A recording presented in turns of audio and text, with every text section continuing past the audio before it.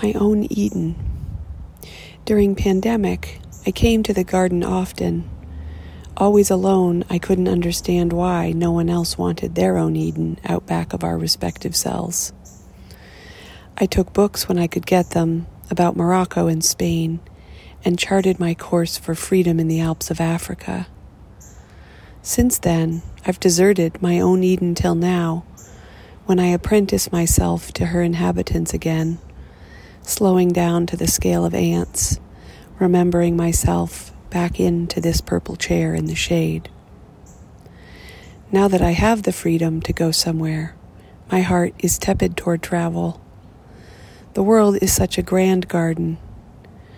I have lived a few seasons as an annual in my backyard.